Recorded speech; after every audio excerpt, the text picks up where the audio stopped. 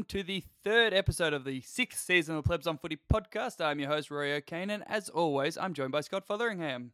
Hello, Banjo. We are 2 rounds into the season, and I am already so sick of your face. How many times have I seen you over the last few days? Plus, we have to bloody message all the time in between it, planning and all of that sort of stuff. I don't know how I'm going to last this year. I really don't.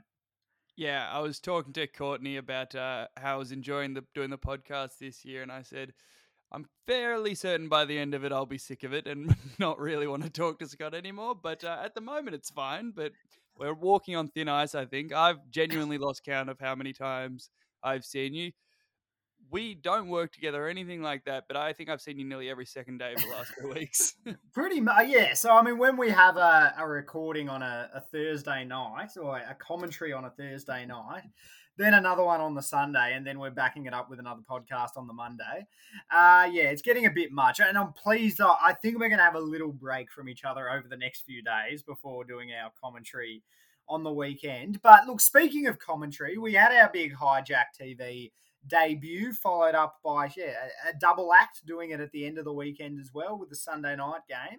How did you enjoy our Hijack TV performances, Banjo? Look, I'm not one to pat myself on the back, but I think we're getting a lot better at it. We were a bit more focused on the game at times. That not once did we mention Aaron Norton's headband on Sunday night, so I thought we kept our focus a bit better. That doesn't necessarily mean you're patting us on the back, considering we may have started from a very low rung, and it's just a slight improvement. We definitely started from a very low rung. Yeah. Look, I will concede I was pretty cooked after a long day at work on Thursday, so it was good to be able to do it with a bit of a clearer head on the Sunday. And yeah, I thought it was quite good. We improved our listenership. We went from a max of 5 on the Thursday to a max of 6 on the Sunday. Incredible stuff. We are a juggernaut. By the end of the year, we'll have like 20 listeners. If we get to that point, I'll genuinely be staggered. But we're having fun. We're doing it. It's there for anyone who wants to listen to it. And it's, more sensical than whatever BT's saying. So, which, again, very low bar.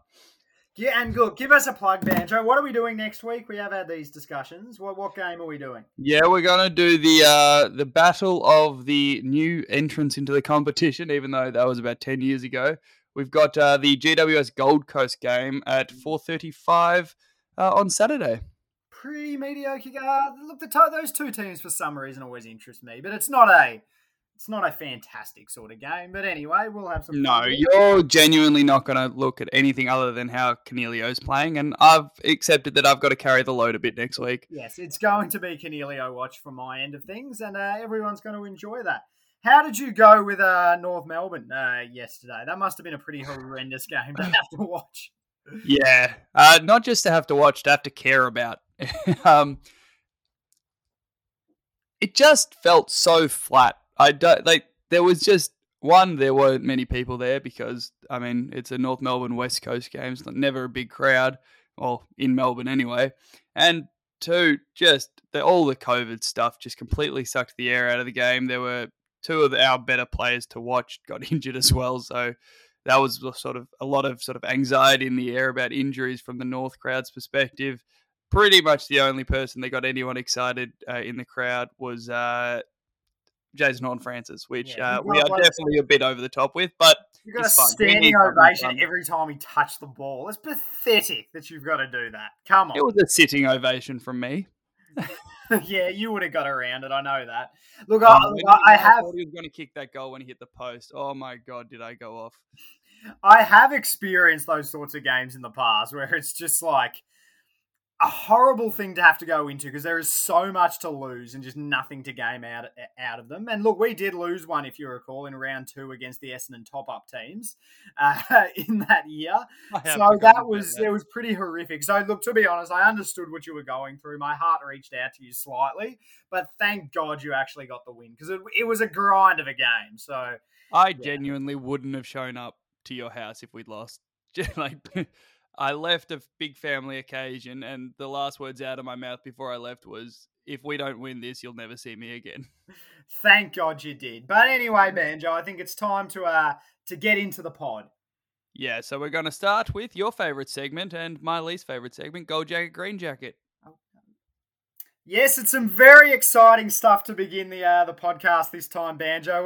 We're bringing it back. You gave me a bit of criticism on the Hijack TV commentary that we hadn't been going with Gold Jacket, Green Jacket. So I was determined to bring it back this week. And I recognise that we've had a bit of a disrupted sort of schedule over the last couple of years. So our listeners are going to need a very in detail explanation of what this segment is for everyone who is listening. The segment, Banjo, it comes from the line in Happy Gilmore, Gold Jacket, Green Jacket, who gives a shit. Everyone should fast forward about 30 seconds. And what we do is we give 3, 2, 1 votes for the most meaningless games of the round.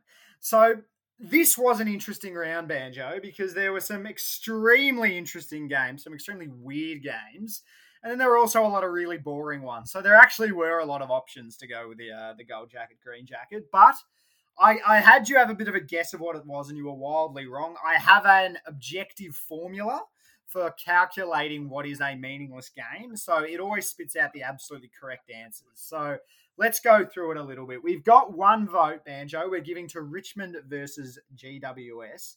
This was a particularly boring game, I have to be honest. I did sit down and watch this one. It was not particularly thrilling. GWS were extremely uninspiring, to be honest with you. I suppose there is some interest in the sense that Richmond had their injuries and they managed to pull off a win. Yeah, that was the only interesting part of that game. Yeah, it was a little bit of an upset. I will say that, and that was factored into the formula, but it still managed to squeeze in for a vote.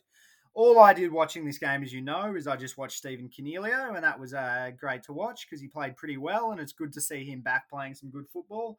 But aside from that, some concerns for GWS, a good win for Richmond, but it was a pretty boring game and a pretty boring margin and wasn't worth too much of a watch.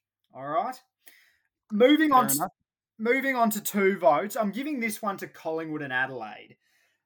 There was one interesting thing to come out of this game, and we're going to talk about it later in our next segment. I think next segment, or maybe the one afterwards, in that there was this false alarm at the MCG, which was a bit interesting for a few minutes.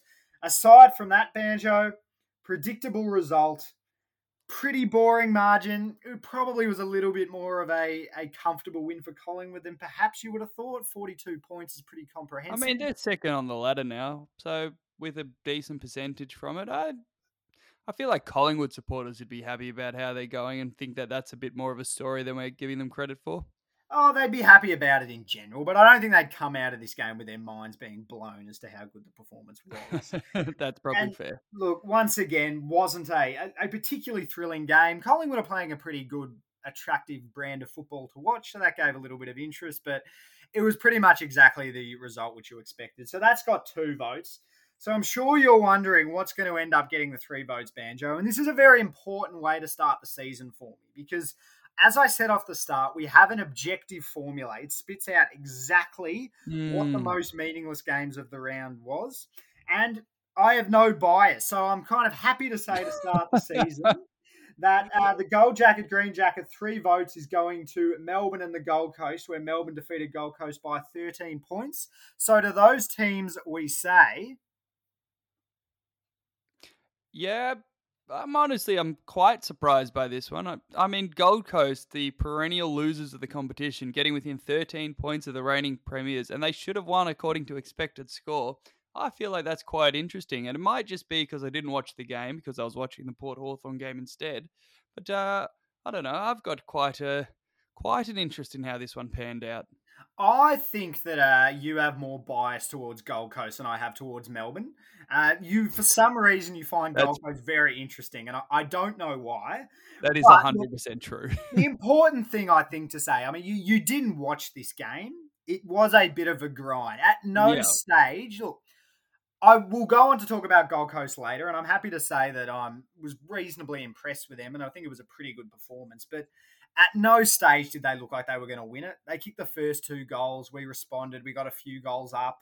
It pretty much stayed at that margin the whole way through. There were a few times we kicked a couple of quick ones, and it looked like we might blow them away. They did well to respond, but at no stage did it look like they were going to win it. And from about halfway through the third quarter, it was a weird game, actually.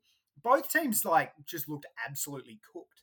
I think it Yeah. was like really humid up there on the Gold Coast. And yeah, Well, but Max both, Gorn came out and said that's why he dropped every mark he went for.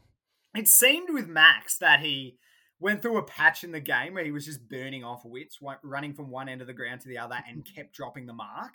And then after that, it just seemed like he'd spent all his tickets and he was just exhausted for the rest of the game. He didn't play very well. Luckily, Dogger played He outstanding. hasn't had a great start to the year. He hasn't had the best start to this. Okay, he's a champ. He'll be fine.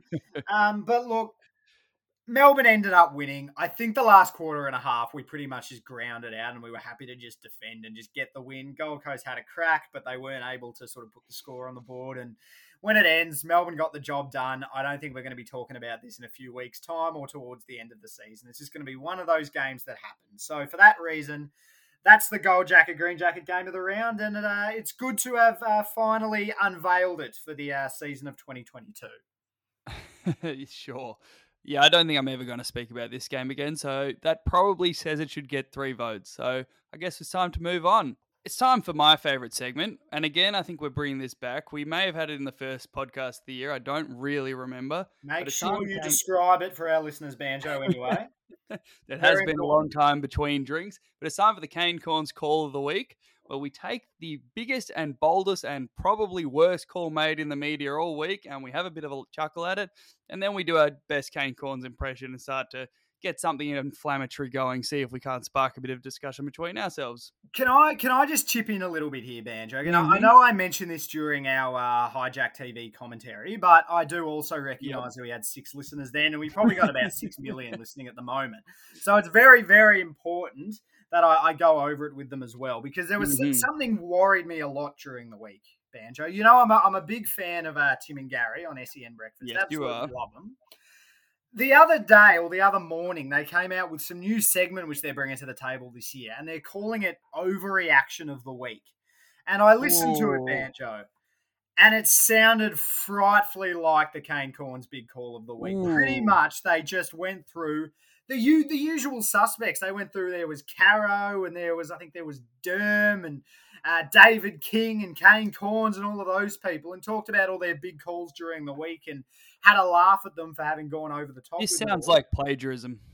Extremely like plagiarism. I'm almost certain that Gary sits down and listens to the Plebs on Footy podcast. I don't know how that makes sense. They could have thought of such a segment. So I suppose I will say that it's a little bit flattering, but we'll continue with our segment considering that we began it. Yeah, I know. The original's always the best. There's it doesn't matter how many cheap imitators you get.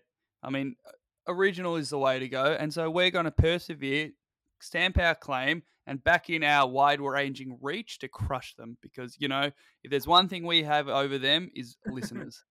Absolutely. Far more listeners. And I think we've got a pretty good Cane Corns which we picked up from the media this week, which you sent through to me at some stage. We do. And this was so good that I sent it through just to talk about it. I wasn't even thinking about a Cane Corns because it is an absurd comment. And it's from one of our favourites, Damien Barrett, and it's in one of the best vehicles for a Cane Corns Call of the Week, and that is Sliding Doors, which is just an article full of 18 takes a week. It's great. We probably do need to utilise that more. I feel like we've been trying to get a little bit off the beaten track. Like, it's too obvious to go for all the big calls from Sliding Doors, considering that's the purpose of it. But we do need to keep in mind, whenever we don't have one, just break glass in case of emergency.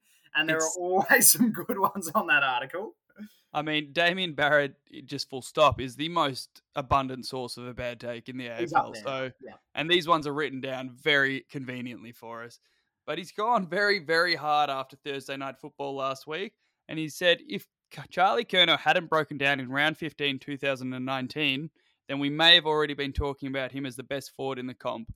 That conversation is going to start soon. Brilliant on Thursday night against the Dogs, match winner with 5 goals. That's nonsense. I think we also talked about this a little bit in our commentary, the thing with Curnow, how he's one of those players where he's been out with injury, and as a result, it feels like sort of opinion on him has inflated a little bit whilst he's been injured. Since he's come back, he played the last month of last year, was pretty average, had a poor round one. To be fair. Yeah, I know that, but had a poor round one. He's had one good game, and he's got a bloke standing next to him on the forward line who's had a season of terrific football, winning the Coleman The medal, being one reigning of the Coleman medalist. yes, being quite possibly the best key forward in the competition. And he's saying it about Curnow. He is one of those hype players, isn't he, Curnow? Yeah. And like that, I mean, it's just a ridiculously early call. It is the sort of thing which we would use as a Kane Corns big call of the week, just to try to get a laugh out of the other one. Yeah, not to mention, like, he wouldn't have been better than what Tom Hawkins has been the last couple of years. Buddy, when he's played, he wouldn't have been better than. Not to mention any smaller forwards we want to throw out there, like Toby Green. What is this comment? It's just not remotely plausible. It's only been 2 years he was out of the game. It's not like he would have ascended unbelievably. He's not better than Max King at the moment. Like, what is going on? Yeah, look, I have no doubt. I firmly believe that he is a very talented footballer, but he's really good. to say it after, that sort of injury, and to come back and to play one good game, and then to decide to lift it to those heights to suggest he's going to be one of the, he's going to be the best key forward in the competition. It's just like, Kane Corns 101. Just try to get a slight truth in that there is a talented player, and then try to lift it to the absolute nth degree. Yeah, the Kane Corns call of the week is built on hyperbole. It's 100% what it is, and that is a perfect example of it. If he is a top 10 key forward in the competition, Carlton are laughing. Yeah, because then they've got two of them.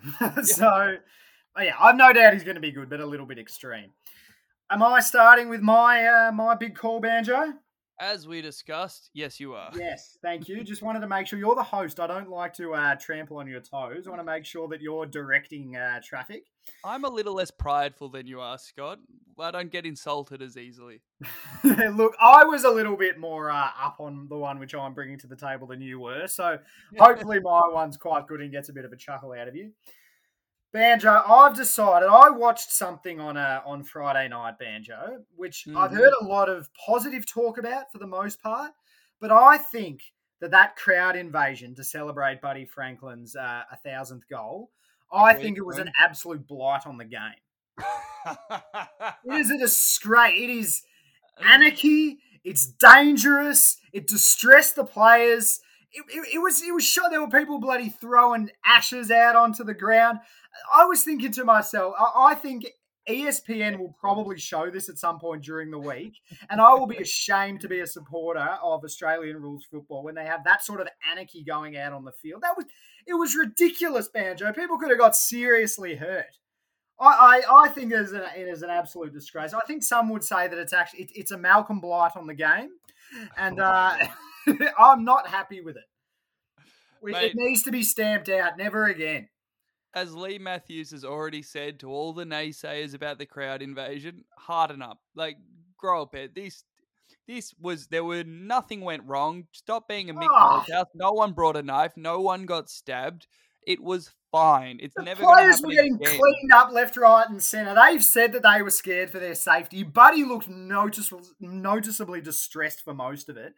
And not to mention the COVID issues, Banjo. I mean, if the entire St Kilda Sydney team are wiped out with COVID for next week, I will not be shocked in the slightest. Like, I've already people are out on the ground hugging them. I've already seen sort of social media mentions of people who did crowd invasion stuff having positive COVID tests. So that's very plausible. Yeah, both teams are probably all going to be wiped out with COVID next week. It is an absolute disgrace. I am quite ashamed. It was an absolute Malcolm on the game. That's my call.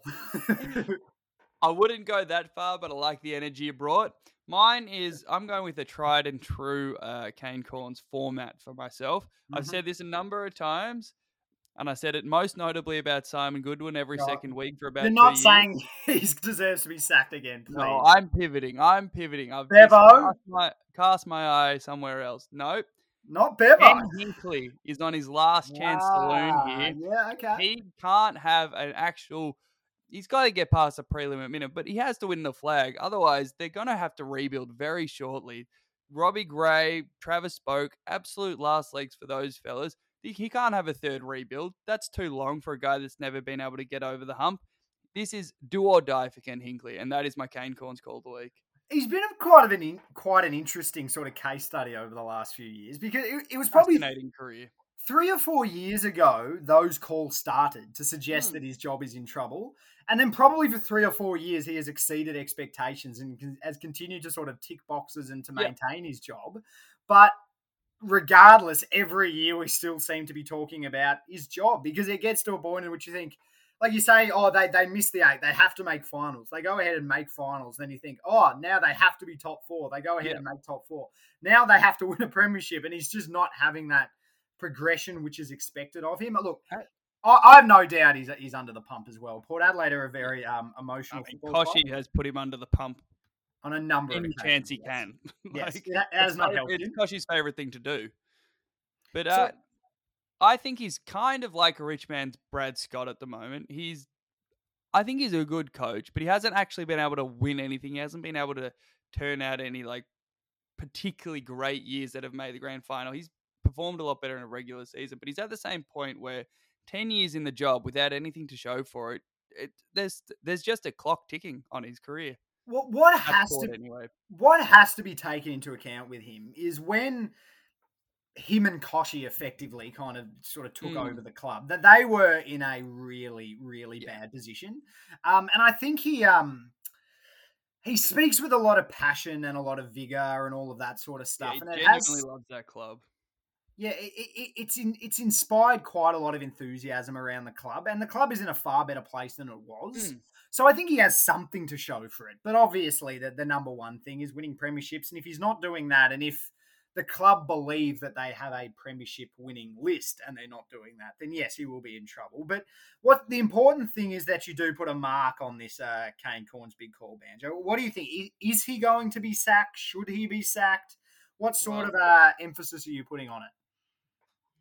The way they're playing, he will be sacked. Like Okay. You can't lose to Hawthorn. No, don't put any disclaimers on it. You're saying he will be sacked this year. Yeah, you know what? I'll get my David Teague on, and I'll say he'll be sacked by the end of the year. By the end of the year. After they miss finals. I'll put it in the book, Banjo. Good to see you coming to the table with a big one. Absolutely. I delivered. Not sure about you. Mine was good. Well, time to move on to our next segment, and it's a brand new one, and I'm pretty proud of it, if I'm honest. It is quite exciting this week, Banjo. We've actually gotten, look, I've said to you in the past that our creativity is probably our biggest downfall as a podcast. We have a few good segments, but we haven't been able to add to them. And we've actually got, in the back half of this podcast, we've got 2 brand new segments. Now, the next one, which you're taking, which was your idea, I think that will be an ongoing semi-regular segment. This one if we have another reason to do this segment, it's a talking point. This one, which was my idea, was fairly inspired by this particular week. But look, we'll see how we go. And we've actually got a title for this segment. We're calling it the Ash Barty Weird Occurrences of the Week, because I feel like this was beginning with Ash and her retirement and how bloody weird that was. This ended up becoming one of the weirdest weeks I've ever seen in football. And we'll get into all of that. Did you want to have a quick comment on Ash to start? I know we're a football podcast, but what were your initial views on her retirement? Yeah, it's not often that we have an occasion to talk about something that's non-football related, but God, when was the last time you saw an athlete at the absolute pinnacle of their sport retire for no reason really other than they wanted to? She's young, she's playing well. It doesn't seem like it's a mental health thing or anything like what Naomi Osaka's going through. Yeah. She just doesn't want to do it anymore. And I'm so conditioned, and we all are, about sort of work ethic around athletes and wanting it more. And that's what makes a great athlete. And that's what sort of that kind of culture feeds into how we judge people, full stop, at the moment. So my initial reaction was like, oh, that's such a bummer. I'm sort of disappointed. I wanted to watch her play more. What a shame. But the more I think about it, the more I just think, good on her. Like, I wish I could retire at 25 because that would have been 2 years ago. Yeah, I'm definitely on that side of things. And look, there is an element of what we say, which is that winning covers over everything. And the fact that she was winning, that we're more like, if she was losing, we wouldn't have been happy with her making this decision. But No. I think it makes logical sense that is the case. The fact that she did clearly commit herself to an extremely high level to her sport. She put a lot of time into it. She's a real thinker of the game, and she was able to get herself to that high level, and then to be able to have the guts to be able to say, you know what, I don't want to do this anymore. I've achieved what I want to achieve. I want to do something else with my life. That's really cool. That's actually awesome that she can do that, and the fact that she also throughout all of this demonstrated herself to be the sort of person who we can hear that and we can be like, okay, I see where she's coming from. Yeah. She's always been someone who's about her personal life and that there are things more important than tennis. So it's pretty cool. Look, she may come back one day, and like I hope she does, because it's exciting actually having a Great tennis to watch. player who we like to support in Australian tennis. But I like all Australian players, Scott. I don't know what you're talking about. yeah, but you just like dickheads. So I actually like Ash as opposed to many of the other Australian tennis players. But look, hopefully she does sort of come back one day. But yeah, good on her. I'm sure she's going to do something with her life. There's no doubt about that. Yeah. I mean, it's like she's already played elite level cricket. She's a just incredible person. There's rumors about her playing AFLW. Yeah. To tie it back to what this podcast's about. But I can't wait to see what she does. Be it sport, be it something sort of more ambassadorial. Yeah, I think look, she'll do something important. I'd certainly get around her getting involved in the AFLW. But look, we probably should get. She might play for Richmond though. Yeah. Well, would she be Yeah. able to? Would she be able to select Richmond to play for? I feel like the AFL would bend a rule for it, and to Probably. be honest, that would immediately make me dislike her. Don't care that you won the Australian Open. No. She did present a trophy to them, even though she's never played a game for them or anything like that. Yeah, But anyway, that was pushing the limits. yeah. Look, let's move on. Let's start talking about some football. And I think one of the reasons why I thought of this segment, talking about the weird occurrences which have happened this week, is obviously Saturday night I was watching the Melbourne game. And after the game, I go and I click on the app to have a look at what happened in the other game. And I see very surprisingly that Hawthorn absolutely annihilated Port Adelaide. And then I looked a little bit closer at it and I thought, I'll have a look at the stats to try to figure out in what aspect of the game that they sort of got on top. And the stats tell you in absolutely no part of the game whatsoever. I'll give you some of the stats, Banjo. Port Adelaide had 416 disposals to 342 of Hawthorn's. They had 12 more inside 50s. They won the clearances by 24.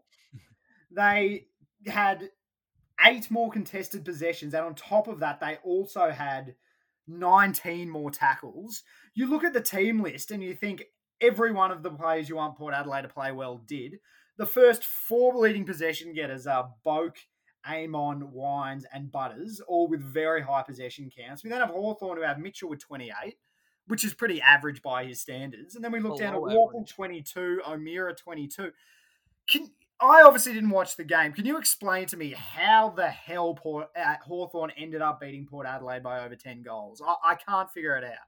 Yeah, I unfortunately had the pleasure of watching this with Hawthorn supporters, and it was very, very, very distressing. This annoyed me more than getting hit by small children all night at the family function I was at. This was distressing to watch. But the big stat is Hawthorn kicked 9 goals from defensive 50. That is a very high amount of, and that's ridiculous. That is terrible from Port. The lack of forward pressure, the lack of accountability through the midfield, it's just disgusting. And without Aliir, their defense just didn't hold up at all. And plus, Hawthorn kicked 14 goals straight from set shots. Surely the loss of Aliir can't be the sole excuse or reason for that. Yeah, because they had a good defense the year before when he wasn't there. But he was sorely missed. Yeah, all teams now have a full team defense. And surely there was something going seriously wrong with that sort of setup. Because if they're winning the contest and they're winning the stoppages, they're getting first look at it. They're getting it in their forward line. And every team their forward line was completely dysfunctional. No Dixon. Okay. Georgiades is not yet ready to be a number 1 key forward. Todd Marshall never will be. And Jeremy Finlayson, again, is not the type of number 1 key forward marking target that you want. They've got too many sort of ideally third tall types at the moment. I do think Georgiades might be there eventually, but without Yeah. Dixon to give them structure, it just looked miserable up Well, forward. I mean, yeah, that's AFL coaching 101 these days. Is you win the stoppage, you get it in the forward line, you lock it in, and you manage to set up a zone defense which allows that to occur. If Hawthorn were able to pick through it that easily, despite having so little supply from the initial stoppage, that's insane. So, like in any ordinary week, I would say that is one of the weirdest things I've seen in AFL football. But there are actually three things which I think are astronomically weirder. And what I want to do, Banjo, is I want to go through those three things, have a bit of a discussion about them. But at the end of it all, is I want you to give me your 3, 2, 1 for what you think are the weirdest things to have come out of the round of football. We'll go through sort of chronologically how they happened, and obviously we'll start off with Friday night, which was the crowd invasion situation after Buddy Sousan's goal. Now, obviously we have seen crowd invasions in the past. That has happened. However, we have never seen anything like the scale that was on. The extreme, almost ferocity in which the crowd ran out, how they were already on the ground before he kicked it. I'm surprised someone didn't get trampled, honestly. What did he? I mean, like, what if he missed it? Like, they would have had to jump back over the fence. Does everyone who was already on the ground get fined? Yeah, exactly. It was insanity, and yeah, there are even weirder things which have come into it as we've gone along. We have the Ashes situation in which someone went out there and actually scattered their loved one's ashes out on the ground. That's weird as hell. That's unbelievable. That's creepy. There are some strange people in this world. I know you've enjoyed the story of who were the two players outside, Warner and Florence, was it? Yeah, that's hilarious. They got lost. How did they manage to do that? Did they just go off at the nearest possible exit they could find? Yeah, they tried to go down the ramp back to the rooms, but they turned down the wrong one and ended out on the street. Yeah, they're actually in their boots and full kit. Yeah. It's just unbelievable. Imagine, it's like have you seen the movie Birdman?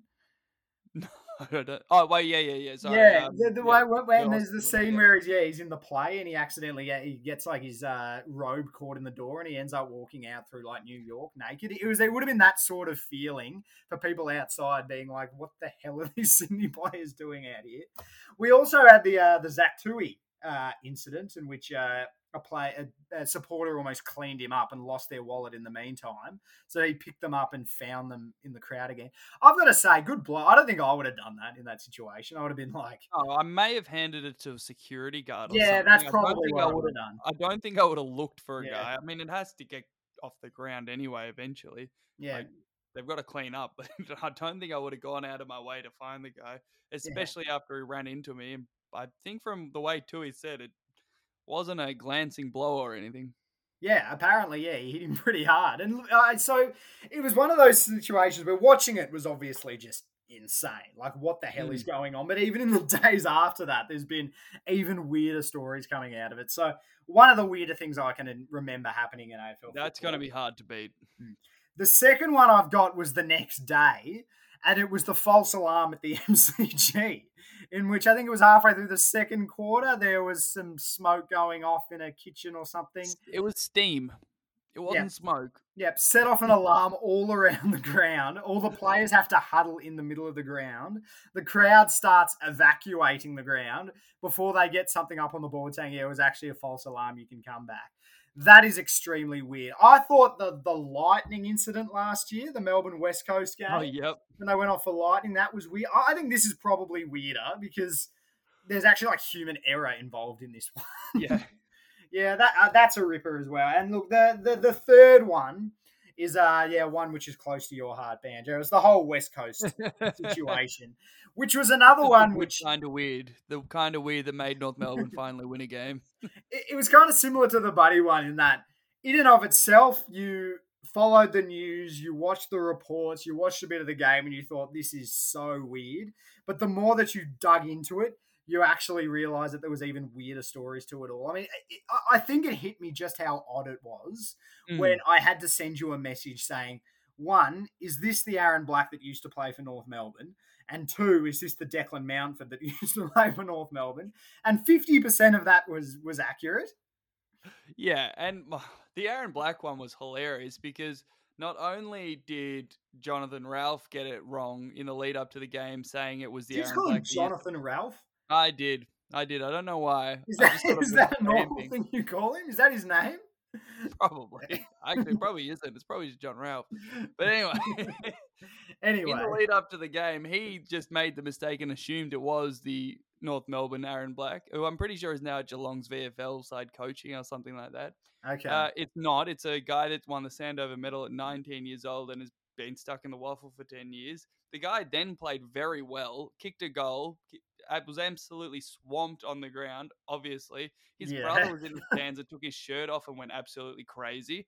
And on the scoreboard, they showed a photo of all his stats as they do after someone kicks a goal. And they used the photo of the North Melbourne Aaron Black, who clearly wasn't the same guy on the screen. I saw his name on the sheet and I presumed it was the same Aaron Black until I was listening to the game and the commentator said something about the amount of possessions that he's been getting in the waffle. I thought, that wouldn't be the key forward, Aaron Black. This has to be someone new. The other classic with the Mountford situation was apparently he was in the lift with Dermott like half an hour before the game, not expected to play. And there was the late out, another out, as late an out as there can possibly be with Jackson Nelson going out injured. Mountford comes into the game. He played all right as well. He did a few good things. I actually rated him, and I was quite surprised when he got cut by North. Yeah, they legitimately had to do like a meet and greet like before the game. Extraordinary scenes. It felt a lot like when I've played thirds football, to be honest. Yeah. When it's desperation, mate, we're short. We're not going to be able to field the team. Yep. Could you come down and play? And I don't leave the forward pocket. Yep. I feel like for the first time, elite level athletes have understood what my life's like. And everyone just sort of pats you on the back just for turning up and having a crack. Like, if anyone stuffed it up, they weren't going to berate any of those players. They were like, thank you so much for being here and for trying. We have a lot of respect for you for doing that. I mean, Stimo basically said that at the end of his press conference. He was like, these guys are West Coast players for life. You play one game, you're part of the club, and thank you for doing your job. That's incredible. Incredible. It's the highlight of their life. So what are you saying, Banjo? What are the 3, 2, 1 you're giving out of them? I feel like the false alarm any other week is automatically number one. Yes. That's clearly third for me. Like, there's only one layer to that, and it is miles behind the other two. The other two is a top-up, but I do think we might see something similar to the West Coast COVID situation again. That true. Feels replicable. I know maybe not to the same level, maybe not with all the layers about like confusing them with former players from the opposite team. But it does feel like we could. I mean, Sydney, we kind of expect to have a bunch of COVID cases next week, so maybe we'll have something similar. Yeah. But the Buddy goal, we may never see another crowd invasion in our lifetime for 1,000 goals. We might have to start doing it for 500 just to get one going. I mean, and all the layers to that, like the Ashes. What the hell? I still can't comprehend what that is about. Players getting lost and getting outside of the ground. It doesn't feel like that'd be possible at the MCG, so I'm not even sure how they've done that. And the Zach Tui Wallet one is probably the most normal part of that whole thing, because I feel like I've heard stories about him doing that in the past. But, that's still incredibly weird, and it's just the third most weird thing about it. So I'm giving it to the ground invasion after Buddy's 1,000th goal. That was just bizarre. I think I'm in agreement with you, but all three of those things in any ordinary week would have been so bizarre and out of the blue. It's been a very, very weird week in AFL football, which is why we've had a good segment of the Ash Barty weird occurrences of the week. So it was good to unveil that one. Yeah, I kind of hope we get to run that again because it's quite a fun segment. Hopefully some weird stuff goes down later in the year. Absolutely. I don't think we'll ever beat that for just how weird it was, but we might have to lower our standards. But let's move on to the next segment. It's a brand new segment as well, one I came up with, and it's called Do You Believe? So welcome to our new segment, Do You Believe?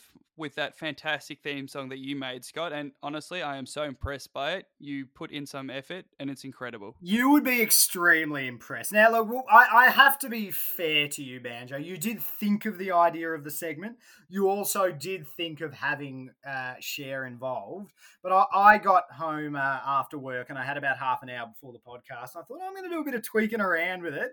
And I was pretty happy with the product. So I thought I'd surprise you you with it. And yeah, look, I need a big pat on the back from You all do of our need a big listeners. pat on the back. That is that is the best thing you've ever done for this Yep. podcast. I'm incredibly impressed. I- Look at you showing effort. You're running the whole hijack TV thing. You're contributing to the pod. I'm amazed. Taking over as leader, Banjo. You should get nervous. Absolutely. Maybe you'll have to introduce the next podcast. But so the aim of the game is we're just going to throw some topics at each other and figure out, do we believe they're going to last for the entire year, or are they sort of short sample size theatre, small sample size theatre, where it's just we've seen a couple of outlier performances and we don't think they're actually going to last the entire season. So I'm going to get started, and I'm calling these the comeback kids because there's quite a few players who had down years last year who have really, really stamped their authority on the game again. I'm going to pick Patrick Cripps. Do you believe in Patrick Cripps' resurgence? Yes, I absolutely believe in Patrick Cripps' resurgence. His last couple of weeks have been insane. We've seen it from him in the past, and for that reason, we have enough of a sample to know that it can last. And yeah, he will be right up there in the Brownlow this year. I definitely believe in Cripps.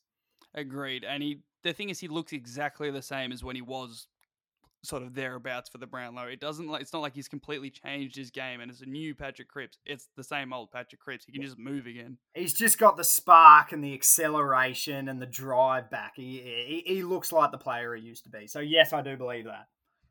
Fantastic. Lachie Neale. Do you believe in Lachie Neale? I think I always believed in Lachie Neale. I'm probably someone who was of the view that he just had one down year due to injury. And he's back to the level he was at a couple of years ago. So, yeah, I don't have too much hesitation to say that he's back.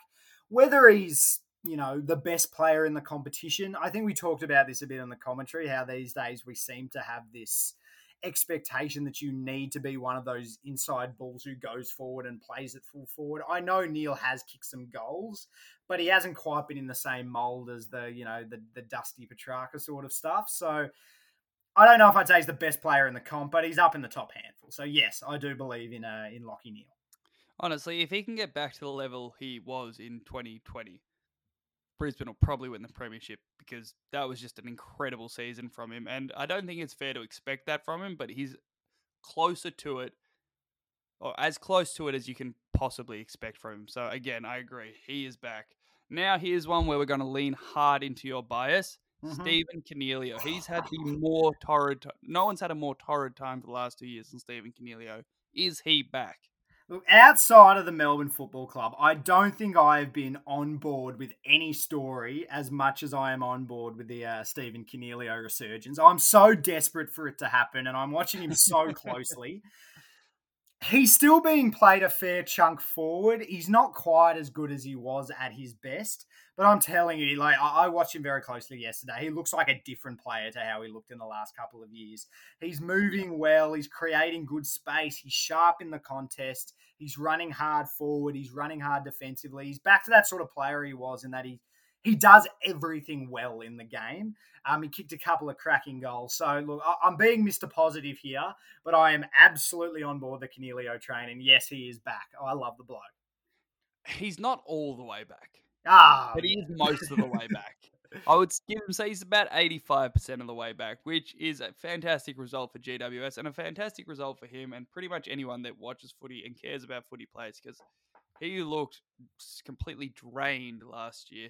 And to see him back enjoying football, I think it's just fantastic. But that's the comeback, kids. We're going to move on to your first Do You Believe? All right. What are we calling my players that I'm bringing to the table? The breakout players. Is that the title we gave them? Yeah. Or you gave them, even though they're mine? One may not be like the other, but we just had to shoehorn him in there because we wanted to talk about him. They're all breakouts, but at different stages of their breakouts. So we've got one who's reasonably early on at the moment, which I'll hand over to you. Matt Rowell. Do you believe in Matt Rowell? Mostly. I'm not all the way there yet. He was a little down, and we still have such a small sample size with him. He didn't play a great game. I know he was tagging against Melbourne, but that feels like a weird role for Jude to put him in if he's the guy we sort of thought was incredible when he first started. But I do think it's inevitable that he breaks out. Like, some of the stuff he can do should not be able to be done for a third-year player. He is so strong already. He had osteoitis pubis last year. I don't think he's all the way back with how powerful he was running in his first year, but he's mostly there. And I do think it's mostly for real with him. The thing is, God, he might you, not be- God, you like to sit on the fence, don't you? Do you believe in Matt Rao? Just I answer the do question. believe in Matt Rowell. I do. Okay. Mostly. Good. Look, what I will say about, like, he was awesome in round one. Having watched the Melbourne Gold Coast game, I thought he was really good early. I didn't come away from the game thinking he played poorly by any means. He was more quiet, obviously, but yeah, like, he's going to be a good footballer. I don't know much doubt he had about that. 8 touches in the last 3 quarters when they changed his role. So, but that was more about a role change than anything else. So I do believe in Matt Rowell. Yeah. All right, next one, Banjo, and this one's a little bit further along in his football journey, but Isaac Heaney. Do you believe that he is in the top echelon of footballers now?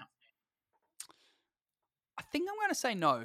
Ooh, I we've think got I'm our gonna first say no. no. Okay. Dissenting opinion. I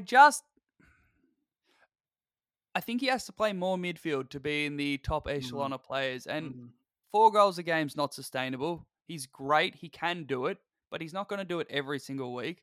And when you're relying on goals to be the way you sort of elevate yourself purely to being that top line player, for a guy his height with other guys like Buddy in the team, I just don't think that's sustainable moving forward. I was expecting a bigger midfield role this year. It hasn't quite eventuated yet, but Tom Papley might be back soon, so maybe it's going to happen, but not quite yet. I think this is pretty similar to the Heaney we saw 2-3 years ago. He had a bad year last year, but that was mostly through injury. I'm not quite in on Heaney yet. Yeah, I know what you mean. Obviously, the results which he's had in the last 2 weeks have been above Heaney, last year and probably over the last few years. Have been above nearly any player. Yeah, but in terms of just sort of the way he has been playing, it doesn't seem that far out of the box from the Heaney we've already seen. Like, what is there about him to suggest that he's going to go to another level apart from just the outcome? And yeah, the question is whether that outcome is going to continue to be sustainable throughout the year. So I understand where you're coming from. Yeah, he feels top 30 player at the moment, not top 10 player for me. Yeah, okay. Last one, Banjo. Another one quite early in their career, and I have a feeling I know what you're going to say about this one. Tom Green. Do you believe in Tom Green? Yes, I do. I believe in Tom Green, the backup ruckman. I saw him win way more hit-outs than he should have against Nankervis last week, to be honest. Yeah, weird. Yeah. Terrible coaching from Cameron. Just play 2 ruckman. You got Prue sitting right there, and Flynn got smashed. But outside of that, he is just a fantastic footballer. He does everything you want. It looks like his spread from the contest has improved immeasurably. He has always been fantastic on the inside, but being able to mix in that outside work where he can actually fill through the lines and link in the chain, he's all the way here. Yeah. Hey, look, he's a gun. I know, like, it's only taken a couple of years, but I still think it's actually almost taken longer for him to have sort of a clear midfield role in that team. I almost expected it to happen immediately, and I was surprised that it didn't last year. I mean, he nearly won the Rising Star last year, and it would have been undeserved, but he nearly did win it. He's there now. He's a gun. I have no question about him. Beautiful. So let's move on. I'm going to throw it back to you. We're going to go a bit more team-oriented from here on out. Do you believe in the Gold Coast? No, I do not believe in the Gold Coast. I'm not convinced. I'm not convinced by the Gold Coast. Reason being, we talked about at the start of the year too many times. I've been excited by them to begin the year. It happens every year. Yes, I think that they do look like a better team. I think that there seems to be a lot more substance to their midfield than there's ever been. Yeah, definitely. I'm not convinced by the depth. I have concerns that they'll probably get a million injuries again. That happens every year with them. And I still suspect at some stage, I'm sure they're improved, but at some stage, I think it will go off the rails again, and we'll get to the end of the year and we'll be concerned about the Gold Coast again. Can they win 8 games? I think they'll win 6 to 8. 6 to 8? Okay. 6 to 8, I'll put 8's the upper limit. Yeah. I think I'm a bit higher on them than you are, and to no one's surprise. Yeah. But, I don't think they're going to make finals or anything, but it's nice to see something. I mean, you're right. We do see it every year in the first 4 weeks. I think if Yep. we did a ladder of the last 6 seasons or something, just the first 4 rounds, their top 4 or something stupid like that. But I believe a bit more. They've got way more sort of substance in the midfield. Took Miller's great, and Rowell and Anderson are two bona fide stars. What's around them?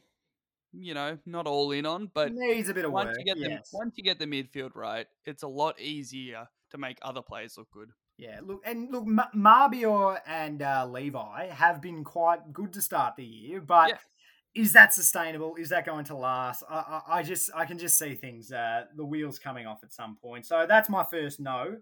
Banjo, do you believe in Hawthorn? I want to say yes.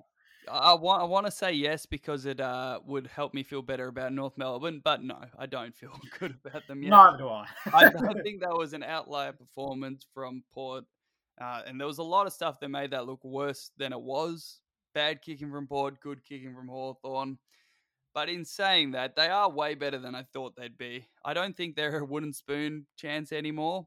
I mean, just on almost percentage and banking 2 wins alone. And the fact we know for a fact North Melbourne will win the spoon. So, yeah. Don't rule out West Coast. Who knows how long these COVID after effects last. Okay. I am getting very concerned about North Melbourne winning the spoon again, but priority picks, baby. But for Hawthorn, both games they've played teams that haven't been able to stop them at all in their sort of transition from defensive 50 to forward 50. I said earlier, Port conceded 9 goals from it. North would have conceded 6 or 7. And that's just not sustainable, not something good teams are going to allow.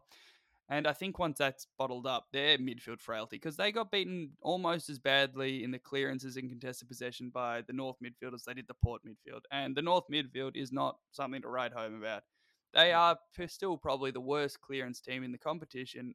And I think when they play more organised sides, that'll actually matter a lot more. Like, there's no chance they give you they did last year somehow, but I don't think there's any chance they give Melbourne a run for their money, given how well structured they are defensively. Yeah. And obviously, comparing them to Melbourne's ridiculous, but I think that also goes a long way down the line before you get to teams that, on a good day, they'd be able to beat. Yeah, I think those stats which we reeled off before suggest the game was, not all was good with them. And that's not going to happen every week, that they're going to get flogged in those key areas and still end up winning the game. So exactly. I think it was a bit of an outlier performance. And no, I'm not convinced by them either. Okay. Now back to me, or back to you. Do you believe in Carlton? They've had a fantastic start to the season. Am I going to be accused of being a backflip if I suggest that I do believe in them? Yes. No, I don't believe in them now. I do. I think I do believe in Carlton. Now, you said halfway through our commentary on a Thursday night that you say they were going to be a top 4 team. I think you got marginally carried away with saying that sort of thing. But no, I do believe that they are a good team. I would have them in my top 8 now without question. They may be pushing towards a top 4 spot. I think their midfield group looks like, as we said about Gold Coast, it looks like there's some serious substance there. There looks like there's character. There also looks like there's depth, of which there isn't so much at the Gold Coast. So that's what sets them apart. They've got 1 superstar, 2 key forwards, potentially 2 if Curnow stays fit throughout the year, and Damo might be onto something. Their backline, there is enough there, and for the first time in many, many years, they look structured. They look defensively structured. They have a clear style in which they're playing already 2 games into the season. Yeah, their midfield are getting on top. They're using their hands. They're getting forward handballs, and they're spreading terrifically well. So there are a lot of good signs about Carlton. So, yeah, unfortunately, I do believe in Carlton. Yeah, I think the most impressive thing for me on Thursday night was when they were dominating the clearances. Yes, they looked fantastic. And they've got a game plan that once they're on top in clearances is really going to accentuate their strengths. That's all well and good. But when the Dogs got back on top, Carlton's defensive transition from defensive 50, still looked well organized, looked, they were patient, and they had a clear system of chipping or taking the short kicks that were allowed and then drawing a big lead from a key forward to sort of get them that little bit further and set the contest up inside 50 instead of on that sort of no man's land between the wing and half forward flank. I thought they were just really impressive in doing the things that they just haven't been able to do for the last 5 years. And I think it's a big coaching change, to be honest. They just seem so much more organized and able to handle adversity more. I mean, they won a game without Walsh and Chera in the last 2 weeks. Yeah, against good sides. The game was not all plan A, and they still managed to keep responding and keep getting it back on the terms which they wanted. So, yes, I am convinced by Carlton. Last one for you, Banjo, and this one's it's a little bit of a different look on it. Do you believe that Port Adelaide are cooked? Is probably the best way to put it. Yeah, it's the first negative one. Aliir's out for 8 weeks. Charlie Dixon's no certainty when he's coming back, and it doesn't seem particularly close. And without those are the two players that provide them organisation at either end of the ground. And without them, I mean, Trent McKenzie as well, who's their second or third key defender, he's also been hurt the last 2 weeks. Surely he's battered and bruised and starting to underperform. It just seems like the injuries are getting on top of them. They haven't had development from Rosie or Dersma that they probably were expecting. Rosie in particular has been disappointing. Yeah. I mean, he was talked about as though he was going to finally live up to the promise he showed in his first year. But he's better than Sam Walsh, though. That was almost the foundation of the Kane Corns Call of the Week. Yeah, it was up there. Yeah.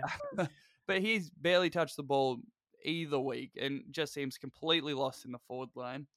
And yeah, they just look completely disorganized, which is uncharacteristic for a Ken Hinkley side. Are they cooked? No, they're not going to finish bottom. We're all aware they're last on the ladder at the moment. They're not going to do that. No. They're also not going to win the flag, and Ken Hinkley will get sacked, though. So there you go. Yes, They are cooked compared to expectations. Okay, I'm gonna call that a yes, that they are cooked, which means you've doubled down on Port Adelaide this podcast. So I'm sure all of the millions of our Port fans are going to be pretty angry at you. Yeah, when we were planning this podcast, I was like, let's throw in Port to the end of the Do You Believe section. I don't think we'll talk about them otherwise. I feel like it's all I've talked about. You forgot that you also had that as your big call. But that's what's going on. We're moving past it. We're going to ignore that. That just about wraps us up. We will get to Will Brodie Watch at some point. We've just got to record a song. Yeah, weekend job.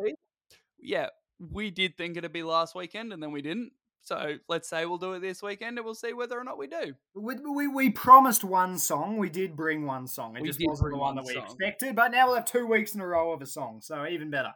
Yeah, very, very exciting. And as we said at the top, we're back on Hijack TV this Saturday at 4:35 for the Gold Coast GWS game. Looking forward to it. Hopefully that's enjoyable. And then I will cry myself to sleep when North play Brisbane later that night. Go the D's. Oh, sorry. Why are there 2 games on Friday night? We don't have time to talk about it. Why are there 2 games on Friday night? And why is one of them the showdown? It's very strange. Unbelievable. Unbelievable. Discussion for next week. Yeah, we'll be back next week.